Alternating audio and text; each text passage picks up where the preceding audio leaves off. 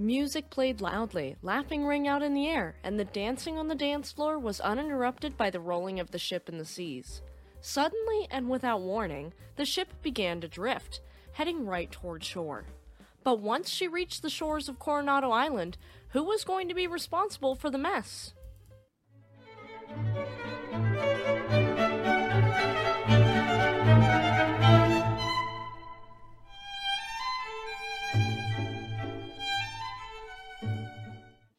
Welcome to Shipwreck Sunday. My name is Eleanor. Just a quick disclaimer for our younger audience before we dive in.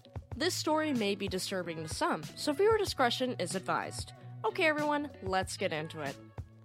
First of all, we have to thank a particular viewer for this week's episode. Thank you so much, Reed. He is a 5.5-year-old young lad who loves ships and shipwrecks, even ships like the Edmund Fitzgerald, so you know he has impeccable taste. I'm so honored to be able to cover your favorite ship this week. This one is for you. In the case of SS Monte Carlo, we see something very interesting. Concrete ships. At first, I assumed this was for ships hauling the ingredients for concrete like some giant sea cement mixer, but oh no, it is far cooler than that. During World War I, steel was needed in many areas but was hard to come by, and so to reduce the usage of steel, President Woodrow Wilson approved the construction of concrete ships on April 12, 1918. This would be overseen by the Emergency Fleet Corporation, or EFC for short. In total, 24 ships would receive the go-ahead to be concrete wonders, but only 12 would become reality before the signing of the armistice in 1918 that ended World War I. Most of the remaining unbuilt ships were cancelled, but a final 13th ship was already under construction at the Liberty Shipbuilding Company yard in Wilmington, North Carolina. She was the runt of her litter, born after the war and in need of a purpose. This ship would become SS Monte Carlo. As of right now in her story, she was named SS Old North State, and she was the third design number 1070 class concrete oil tanker built, with her two older sisters being Sapona and Cape Fear. She was ordered in 1918 and launched in 1921, and it is believed she was completed with the temporary name Tanker No. 1, and was probably used by the U.S. Quartermaster Corps until 1923. But this isn't confirmed, so take that with a grain of salt. We do know that she was purchased in 1923 by the Associated Oil Company of San Francisco, and then repurposed into a commercial oil tanker, then receiving a new name, SS McKittrick. Before we get any further into the story, let's take a look at her specs. SS McKittrick, as she is known right now in our story, was 300 feet long, had a beam of 44 feet wide, and a height of 24 feet tall. In metric measurements, that's a length of 91 meters long, a beam of 13 meters wide, and a height of 7.3 meters tall. I don't have her exact displacement, but her sister ship, Sapona, was just under a third of her length and beam and displaced 2,795 gross register tons. We do know that her U.S. official number was 222-3209, and she was equipped with one single Nordberg triple expansion steam engine, meaning that she was definitely not a speed demon, being a very large, heavy, and majestic ship. This single Nordberg's triple expansion steam engine was standard for all of the EFC concrete ships. She was quite the heavy ship. So feel free to take a load off and enjoy this episode. If you're enjoying this video, leave me a like, subscribe to the channel for more content, and let me know down in the comments section below. Okay, let's look more into her service history. SS McKittrick would serve Associated Oil Company loyally for 9 years, serving the West Coast. Unfortunately, dear listeners, she was sold for unscrupulous purposes. Because her hull was made of concrete, this made her sway less in the waves, and because she was extant during the Prohibition, she would see a life of partying. For our younger audiences, let's go over the Prohibition for a moment. The Prohibition era in the United States lasted from 1920 until 1933, when the U.S. government passed the 18th Amendment on January 16, 1919. This amendment to the United States Constitution banned the production, importation, transportation, and sale of alcoholic beverages in the U.S. People in the United States still wanted to consume alcohol, and so they would bootleg it into the country aboard ships, make moonshine in the woods, and go to secret nightclubs and bars just to get a taste of their favorite liquor.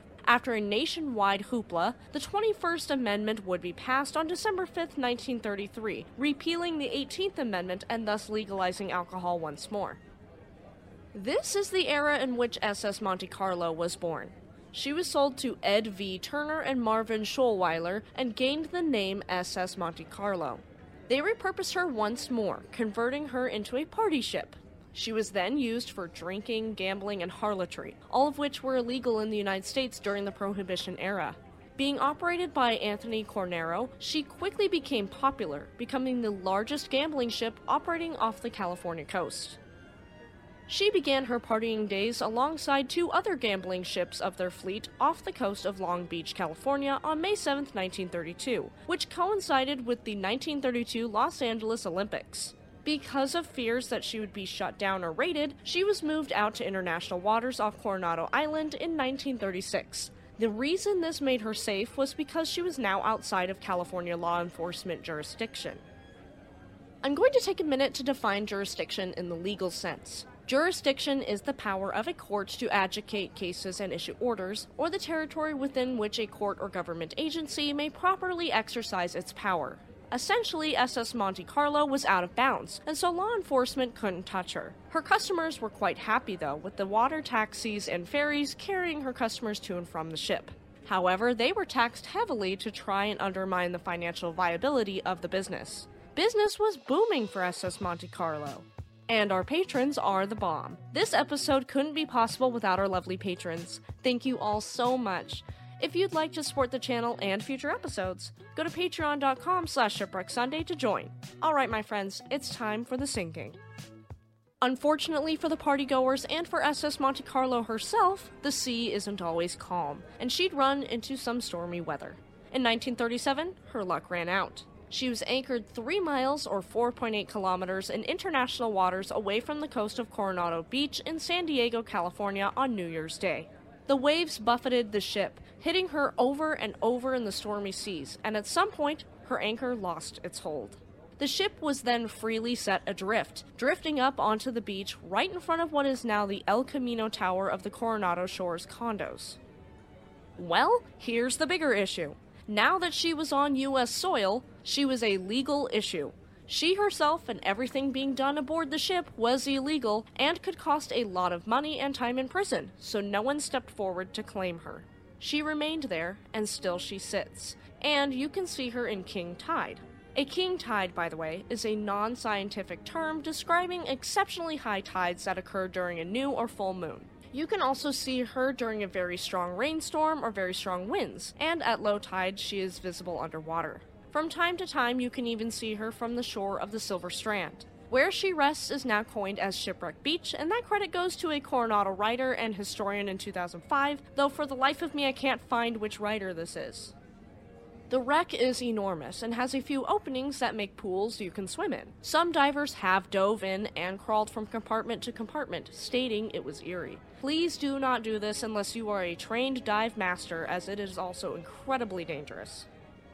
There is a rumor that possibly there is $150,000 worth of silver dollar coins in the wreckage, but this isn't confirmed. According to the late lifetime resident of Coronado, Mr. Edward Bud Bernhard, he'd recovered hundreds of dollars from the shipwreck as a child, and he'd be quoted as saying, quote, "I'm convinced there's $100,000 in gold and silver coins deep in that wreck."